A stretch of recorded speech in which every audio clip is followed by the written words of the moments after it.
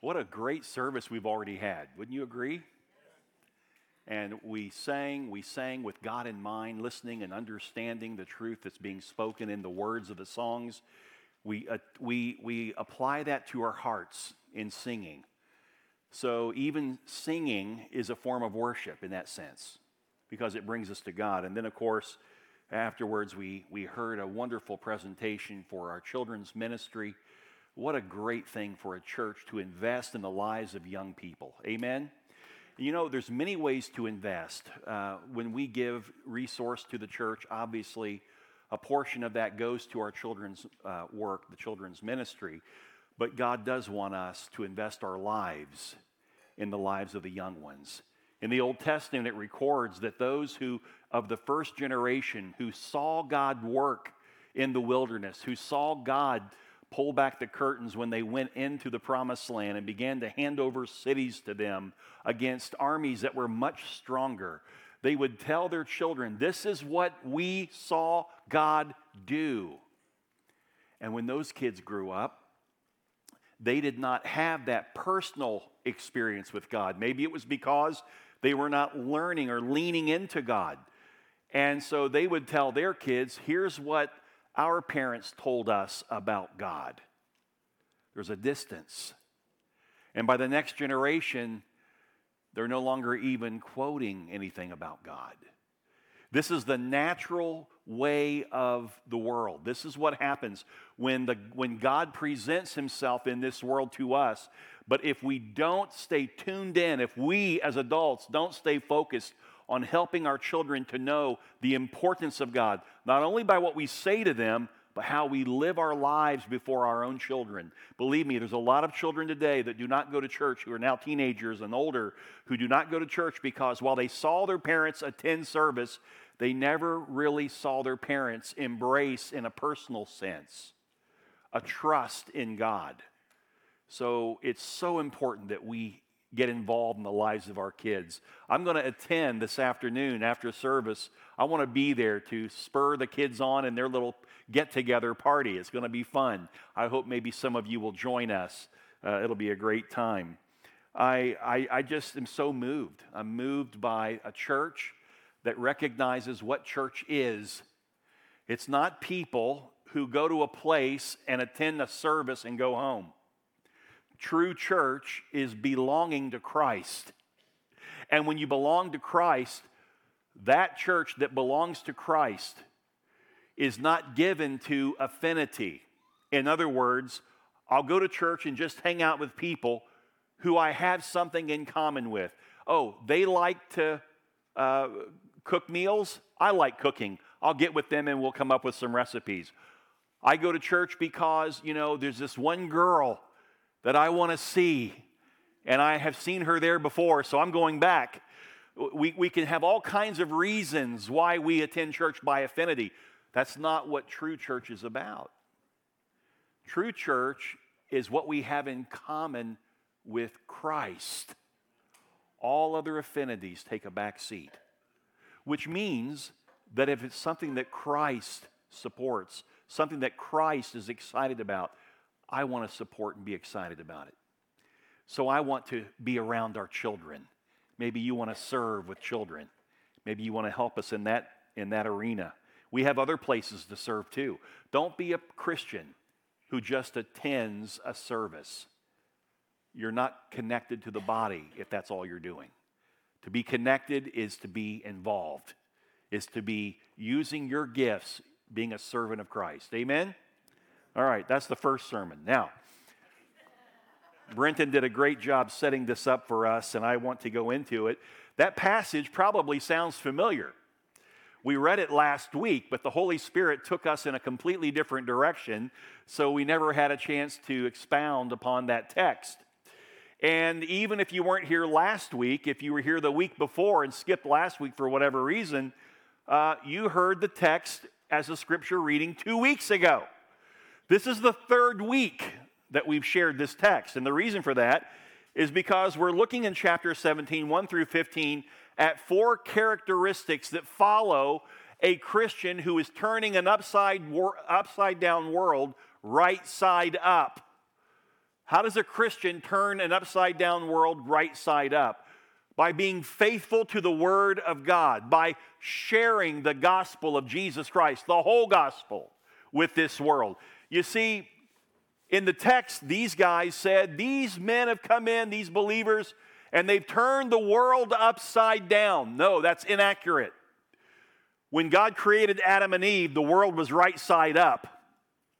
Adam and Eve chose to rebel against God, even though He gave them dominion. They took the dominion of this earth that God gave them and handed it over to Satan. They fell into his trap. And so now the world is upside down. So what these guys were saying, they were wrong. They had it inside out. It's not a right side up world, it's an upside down world. And what Paul and Jason and the brothers and the disciples, Timothy and Silas and Luke, what all of them are doing, listen, they're actually taking an upside down world and trying to correct it simply by being faithful to the Word of God. So we taught 2 weeks ago the first two characteristics of a Christian who is committed to being used of God to set this world right side up. Now, that's the work of God, right? It's not us, it's Christ in us.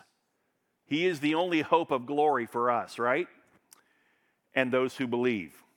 But the first characteristic was spirit boldness. You will not share your faith with others if the Holy Spirit is not in you. You must be saved. And if you're saved, the Spirit of God is in you. But even the fact that the Spirit's in you doesn't mean that you're going to allow Him to use you.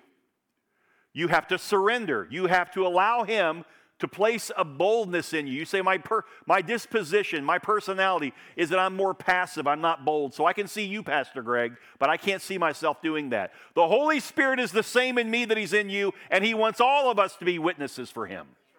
Now, the way we witness might look a little different. I might get in somebody's face, you might not.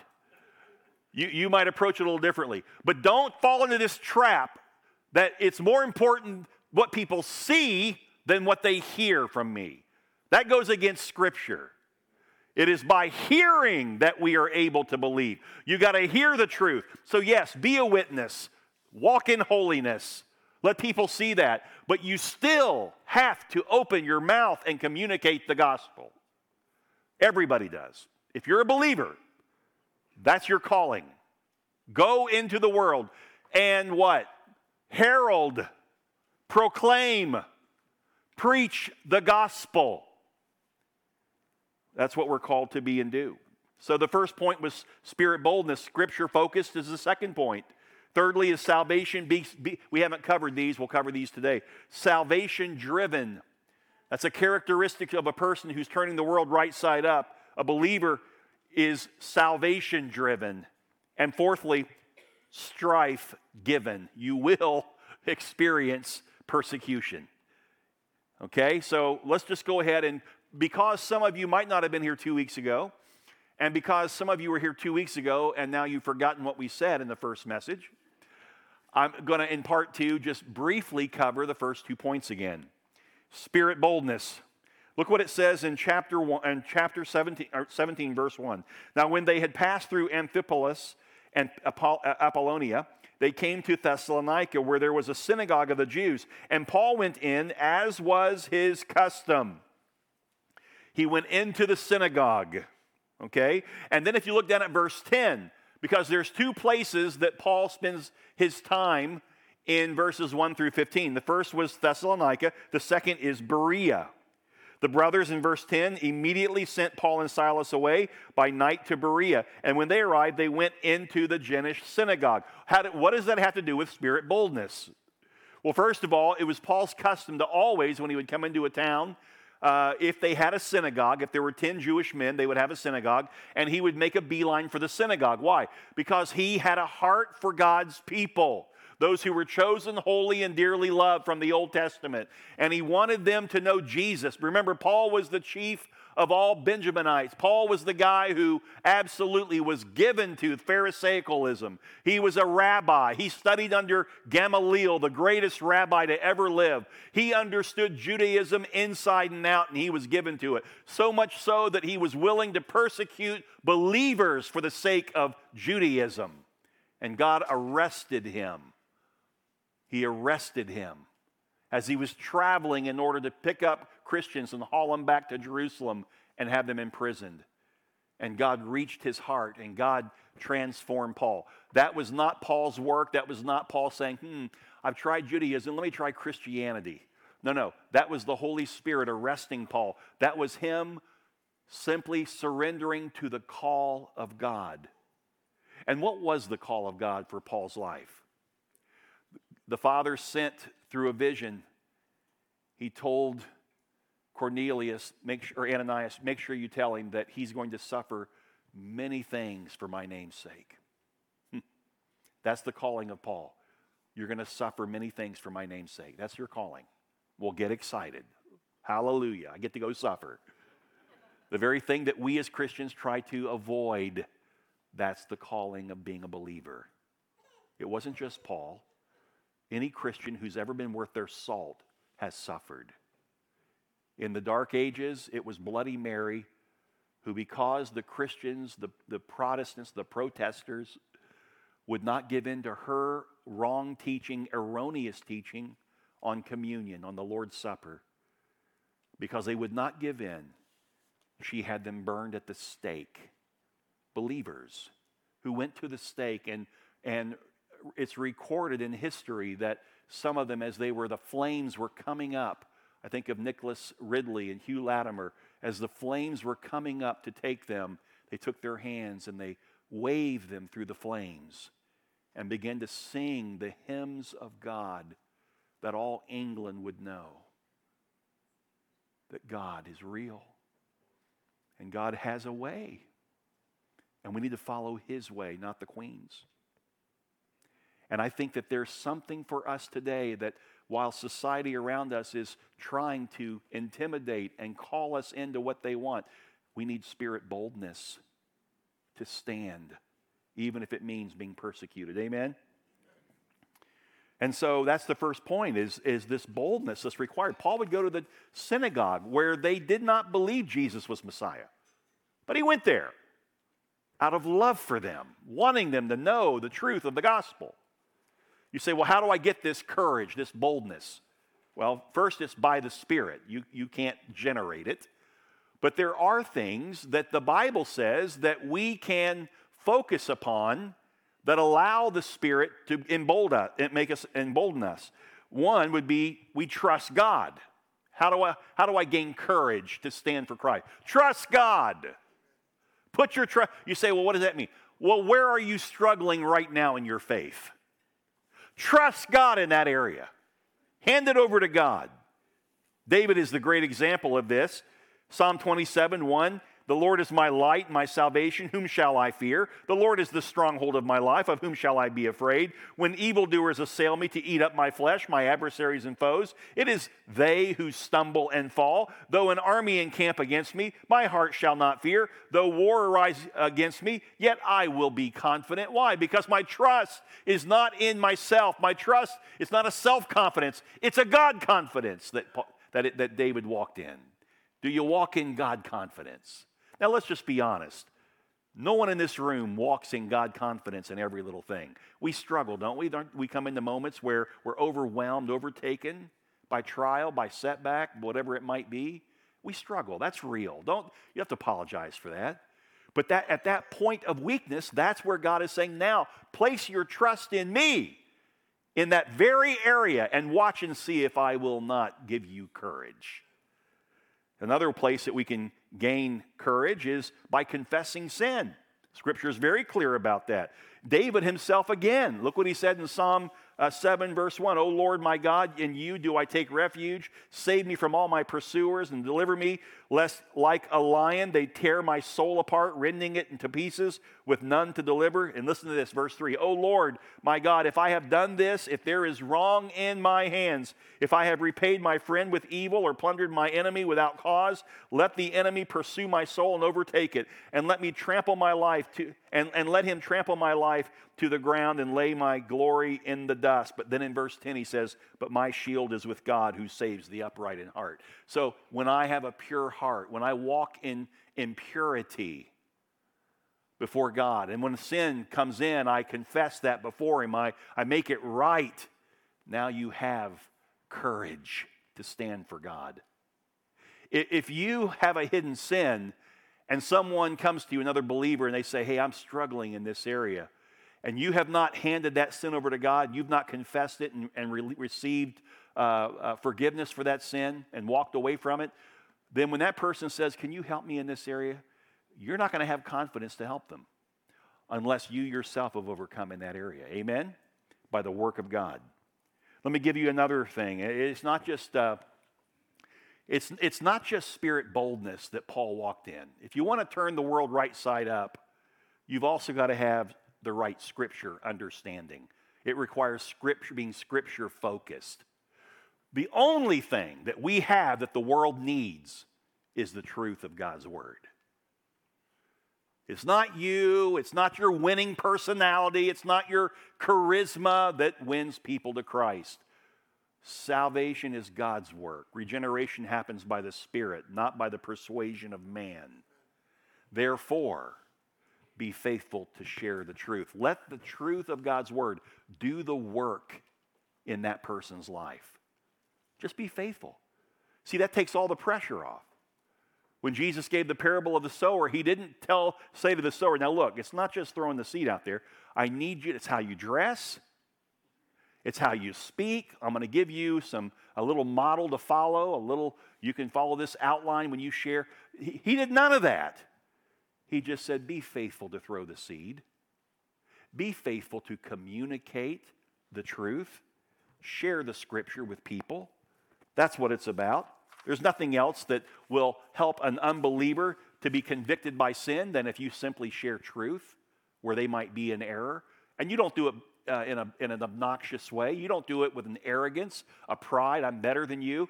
Look, you used to be the person that got it wrong. Amen? And the scripture set you right. So you're lovingly, compassionately, humbly coming before them and sharing truth. We need to proclaim the truth with boldness. Romans 9:33 says, behold, I am laying in Zion a stone of stumbling and a rock of offense, and whoever believes in him will not be put to shame. To the world, when you share the truth, it will cause them to stumble. Paul said, the Greek seeks a sign. The Jew is going to stumble over what you teach in truth. He'll think it's causing him to stumble. But we preach Christ crucified. To the Jew, it's a stumbling block. To the Greeks, it sounds like foolishness. But you remain faithful to preach it. Why? Because that's how people come to Christ. You don't get saved because somebody really did a good job in how they shared. You got saved because the truth came home. The Holy Spirit burdened you with the truth, and you surrendered to the truth. Amen?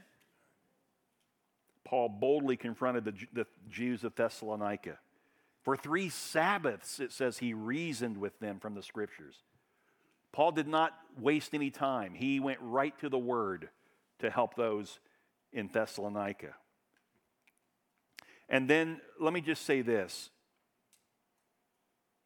It's important that we not only share the truth, it's important that we listen to their response to the truth. And when people have questions, it's really important, Scripture says, for you to be able to give an answer. Let me share this with you. 1 Peter 3:15. But in your hearts honor Christ the Lord as holy. In other words, live a holy life. Always being prepared to make a defense to anyone who asks you for a reason for the hope that is in you. Yet do it with gentleness and respect. If you know the Word of God, when people ask questions, then you'll be able to give them the Word of God. If you are not a student of the Word, if you're not studying the Bible, then you're not prepared when somebody asks a question. You don't know what to say to them. You say, yeah, that happens a lot to me. What's the answer? Start studying the Word of God. Come into a discipleship relationship with someone who's ahead of you and let them teach you what they've learned from the Word. That way you're better equipped to go and to communicate with others. It says in verse 11, now these Jews were more noble than those in Thessalonica. Now he's in Berea. And they received the word with all eagerness, examining the scriptures daily to see if these things were so. It doesn't mean that the Jews in the synagogue in Berea were saved. They're no more saved than the Jews in the Thessalonican synagogue. The difference is, in Thessalonica, they didn't want to hear anything that Paul had to say. In Berea, they at least wanted to hear what Paul said and then check it out against the Scriptures, the Old Testament. And then as they checked it out and Paul continued to answer their questions, they began to believe. They came into relationship with Jesus Christ. Pretty cool stuff, amen? That's the way it should be. In Luke 24:25, Jesus himself used the Old Testament scripture to convince the disciples that he was walking with on the road to Emmaus. He said, O foolish ones and slow of heart to believe all that the prophets have spoken. Was it not necessary that the Christ should suffer these things and enter into his glory? They were all blown away by the fact that their Messiah, their Savior, died. They couldn't believe it. He's like, well, hang on a second. You should know that. It's in the Old Testament that the Messiah would have to die. Why don't you know these things? And then he said this in verse 27, and beginning with Moses and all the prophets, he interpreted to them in all the scriptures the things concerning himself. It's there. Study it. Become a student of the Word of God. Get into a Bible study. We have a women's Bible study on Thursday mornings. We have a men's Bible study on Mondays and Wednesdays. There are places for you to come into study of the Word of God. We have Sunday morning teaching. Take notes. Get engaged in the Word of God in your personal time. Read the Scripture. Study the Scripture. If you want some great teachers that you can look up on YouTube, I'll give them to you. Come to me. I'll share with you several that I think could that properly exegete a text and expound on that passage. I'll give that to you so that you can study the Word of God and know more. Every believer should know more. You say, wait a minute, what do you mean? I mean more today than yesterday. I mean more tomorrow than today. We're always in a state of learning and growing in Christ. Amen? Nobody's ever arrived. Nobody's ever arrived. Well, how do I know more? Confess my sins. Start there. Hey, listen, let me tell you something. It's impossible to study the Scriptures profitably with an impure mind. You want to know why you don't understand the Word? You want to know why it's not fun to read? Because maybe there's sin in your life. Confess that sin. Be open. Get honest with God. Get honest about it. Let it out. Let God heal and forgive you. Then start studying and watch the Word come alive in you. Another thing you can do is be diligent in Bible study, as we just said. Paul told young Timothy, do your best to present yourself to God as one approved, a worker who has no need to be ashamed, rightly dividing the word of truth. Don't be lazy. Don't be unplanned. Don't be undisciplined in your Bible study, because if you are, it will not produce the fruit of righteousness in you. You've got to be diligent. Another thing you can do to be more scripturally focused is commit yourself to practicing the truth you learn. James, the brother of Jesus, said, don't just be a doer of the word, or don't just be a hearer of the word, but be a doer also. If you're only one that listens to the word, you're deceiving yourselves. It's got to flesh out. It's got to be your life. It's not hiding the word of God in your heart so that nobody ever knows that you're a Christian. It's hiding the word in your heart that it becomes you. Now, everything I do reflects what I know and what I've received. I bring the word in and I eat it up. Just like you might eat good food, you take good bites, you chew until the food is digestible, and then you let that food come into your body. That's the word of God. Get there again. You say, I stopped doing that years ago. What was it that caused you to stop? Go back and ask that question. And then whatever it was, get rid of it. Get back in the habit of studying the Word of God. And then another thing that will inspire you, when I study the Word for teaching, I grow more than you do. God really speaks to me personally when I'm studying for others. So why don't you do this? Find somebody who knows less than you do and teach them what God has taught you. It'll inspire you, and you'll learn more. What if you're talking to someone and they ask a question, you don't have an answer? That's okay. Say, you know what, let me go and study up on that, and I'll come back and share with you. Maybe you need to go listen to a John MacArthur or a Steve Lawson or one of these guys and listen to what they've said on that particular subject. It's okay. Go to your pastor. Go to a shepherd here, one of our pastor elders, and ask them. Get the answer and go back. You can help others. You can disciple others. There's no question. And now we come to the third point, getting to the heart of this thing. Salvation driven. Look in Thessalonica, verse 4. And some of them were persuaded and joined Paul and Silas, as did a great many of the devout Greeks, and not a few of the leading women. And then in verse 12, when he went to Berea, many of them therefore believed, with not a few Greek women of high standing as well as men. So to be right side up in an upside down world, you have to recognize the importance of, here it is, discipling others. That's what it's about. Listen, evangelism is discipleship. In the sense, Jesus said he commanded, go into the world, preach the gospel. What did he say next? Somebody tell me. What did he say? Make disciples of all people. See, that's really what evangelism is all about. You're not going out to share just so that people hear it. You now want to take them as God saves them, and he uses you to pour into them. You disciple them. This is the way.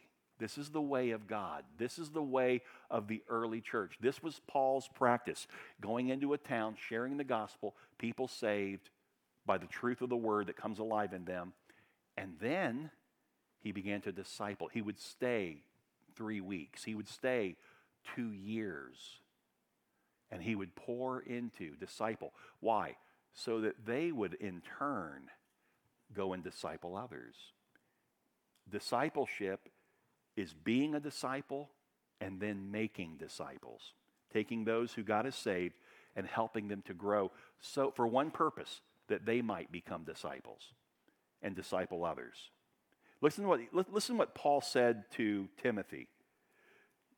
You then, my child, be strengthened by the grace that is in Christ Jesus. And what you have heard from me in the presence of many witnesses, I want you to entrust to faithful men. Take what I've taught you and begin to disciple faithful men who will be able to teach others also. Do you see that? It's called spiritual reproduction. Spiritual reproduction. This is how the gospel sweeps across the earth to impact those who come to Christ. Spiritual reproduction. It says here that it wasn't only some of the Jews who were being saved and discipled. There were also a great many of the devout Greeks and not a few of the leading women. Interesting. The Thessalonian church was a spiritually reproducing church after Paul had been with them. They went out and shared. By the way, if a church is not spiritually reproducing, it will die. A church will die. Unless there's people who are pouring into people who are pouring into people. If every one of us, what would happen if each of you, who someone gets saved, or someone that you know is already saved, but they're not growing, and you came alongside them and you began to disciple them, you begin to pour the word of God, what happens if every true believer at Vero Bible Fellowship were to do that with somebody else for the purpose of raising them up, teaching them so that they then would turn and go? Look at the exponential growth of the gospel in our county. Not about the numbers of people that come to our church. That stuff's ridiculous, the nickels and noses. It's not about that. It's about you being a faithful disciple yourself, growing in Christ, and then sharing what you know with others that they might then become the faithful disciples and share with others even further. You see the picture of the church? Look at the church today in North America. It's the opposite of that. You go into a big room and you sit and listen to one guy talk once a week. And then they have these projects that you can be part of to go out and feed the poor, clothe the naked, whatever. But you do the projects, but are you growing? if all your church experience is simply going and attending on a Sunday and then doing a project every once in a while, that is not belonging to God's church. That's not what it looks like. If you want to turn the world right side up as a believer, you have to have a spiritual boldness. You have to be scripturally focused. You must be salvation driven. I'm going to do my part to share Christ, throw the seed, the Word of God, the gospel, and then I'm going to disciple those that come my way. You got to do it. That's what we're here for. This is what the church is about, okay? Did you know that in the Thessalonica church, Aristarchus and Secundus, these were two who joined Paul in his evangelistic work from the church in Thessalonica. Paul raised them up and sent them out. Thessalonica was a reproducing church. Look at verse, and don't turn, let me, for sake of time. 1 Thessalonians 1:8. Paul's speaking to the church in Thessalonica. Listen to this commendation that he gives. He says, "For not only has the word of the Lord sounded forth from you in Macedonia and Achaia, but your faith in God has gone forth everywhere, so that we need not say anything." This church was a reproducing church. The people were faithful. Listen, let me say something. Last week was so special. We needed that time, I believe. We were going through a very difficult, and we're still there in losing three. We lost three wonderful people of God that were very much part of the fabric of Vero Bible Fellowship in 6 days. Three people that were very important to us, people that we loved. We needed last week to have a moment to grieve, to pray, to turn our thoughts back to God, to see that it's not all about those who are dying, but we also have those who are experiencing God's work in their lives right now. Good things are happening. That was so important. But let me just say this to you. If you think that coming to church is just for you to come and attend and have a good experience, I'm just going to come and have a good experience. And if it's not a good experience, then man, you know, like last week was so awesome. Oh, this week he just taught from the Word again. You'd be surprised the number of people in today's culture, that's what the world has inculcated them in. This idea that church is supposed to be about excitement and fun and hold my attention. And if you don't, I'm going to go somewhere else. Man, that guy over there, he's so dynamic. Did you hear such and such? All this nonsense. It's about coming for one purpose, to grow so that I might be able to disciple others, so that I might participate in the ministry of God through a fellowship of believers. I participate. It's not just about attendance. Let me give you the fourth point. Strife given. Verse 5 in Thessalonica, "But the Jews were jealous, and taking some wicked men of the rabble, they formed a mob, set the city in an uproar, and attacked the house of Jason, seeking to bring them out to the crowd. And when they could not find them, they dragged Jason and some of his brothers before the city authorities. And this is what they shouted about them. 'These men who have turned the world upside down have come here also.'" Isn't it just like the world and Satan to give man such a pride that he thinks he's got the world right side up, when in actuality it's upside down. And then he says, "And Jason has received them, and they are all acting against the decrees of Caesar, saying that there is another king, Jesus." I can just see the disciples as that decree was going out, as they were making this allegation. These guys, they're saying there's another king besides Caesar. And the disciples looking going, yeah, that's pretty much true. That's what we said. There is another king besides Caesar. And that infuriated the crowd. And the people and the city authorities were disturbed when they heard these things. And when they had taken money as security from Jason and the rest, they let them go. Then in Berea, verse 13, "But when the Jews from Thessalonica learned that the word of God was proclaimed by Paul at Berea also, they came there too, agitating and stirring up the crowds. Then the brothers immediately sent Paul off on his way to the sea, but Silas and Timothy remained there. Those who conducted Paul brought him as far as Athens, and after receiving a command from Silas and Timothy to come to him as soon as possible, they departed as well." So this last point is the result of the first three. When you are spiritually bold, when you are scripturally focused, when you are salvation driven, you will be strife given. you're going to experience strife. You're going to experience persecution. Those who boldly proclaim the right message and win converts will face strife.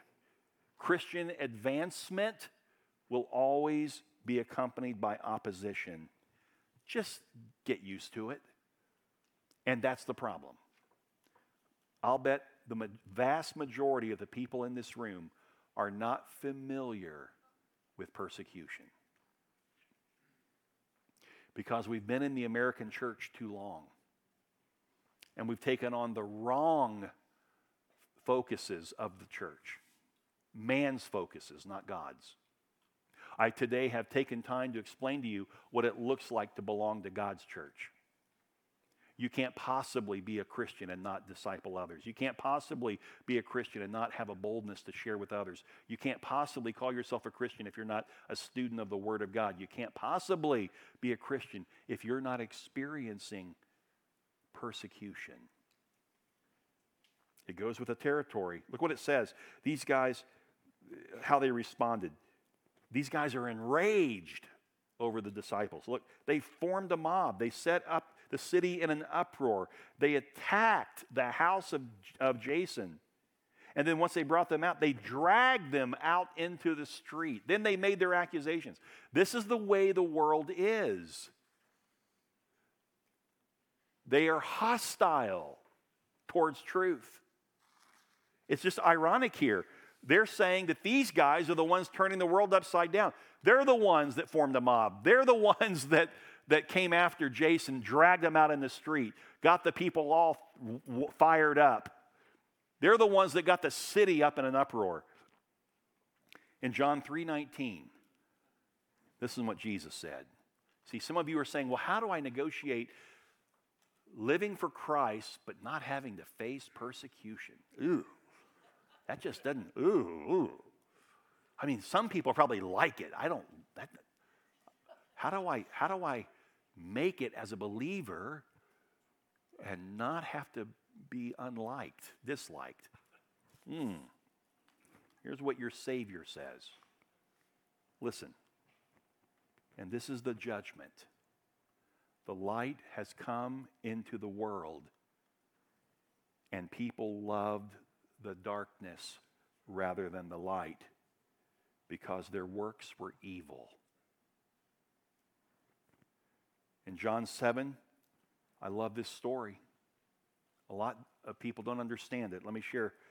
And after this, Jesus went about in Galilee, and he would not go about in Judea because the Jews were seeking to kill him. So he's up in the north. He doesn't come down to Judea, to Jerusalem yet. It's not his time to die.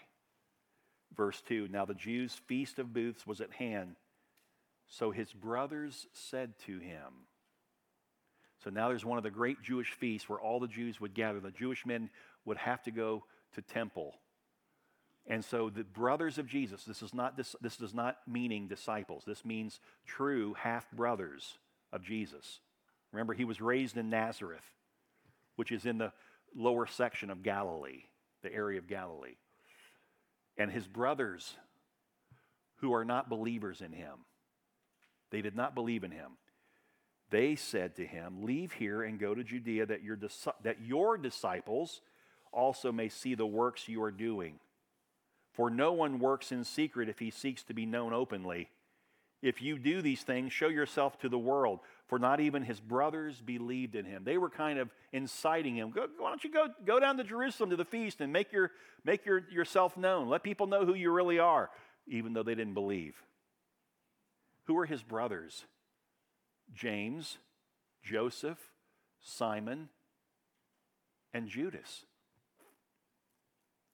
Does James sound familiar? Later, James would believe, and he would write an epistle in the New Testament and become the leader of the church in Jerusalem. Judas? Jude. That was his name. There's a book written in the New Testament by Jude as well. But interestingly enough, Jesus said to them when they tried to incite him, listen to what he said, my time has not yet come, but your time is always here. And listen to what he says to his brothers, unsaved. The world cannot hate you, but it hates me because I testify that its deeds are evil. If you are in the world will love you. Jesus said, my time hasn't come. The world cannot hate you, but it does hate me. In John 15, listen to what Jesus said. If you were of the world, those of you who are Christians who want to escape persecution, listen. If you were of the world would love you as its own. But because you are not of the world, if you're truly saved, but I chose you out of the world, therefore the world will hate you. Does the world hate you? How much time and thought goes into saying things in such a way that the world won't hate you? How much time goes into, I must be faithful to God, even if the world doesn't want to hear it? See, we don't want to play church. We want to be the church. And being the church is being faithful to the Word of God. In 2 Timothy it says, indeed, all who desire to live a godly life in Christ Jesus will be persecuted. You read that again for you? This is Paul to Timothy, a young believer. All who desire to live a godly life in Christ Jesus will be persecuted. How many?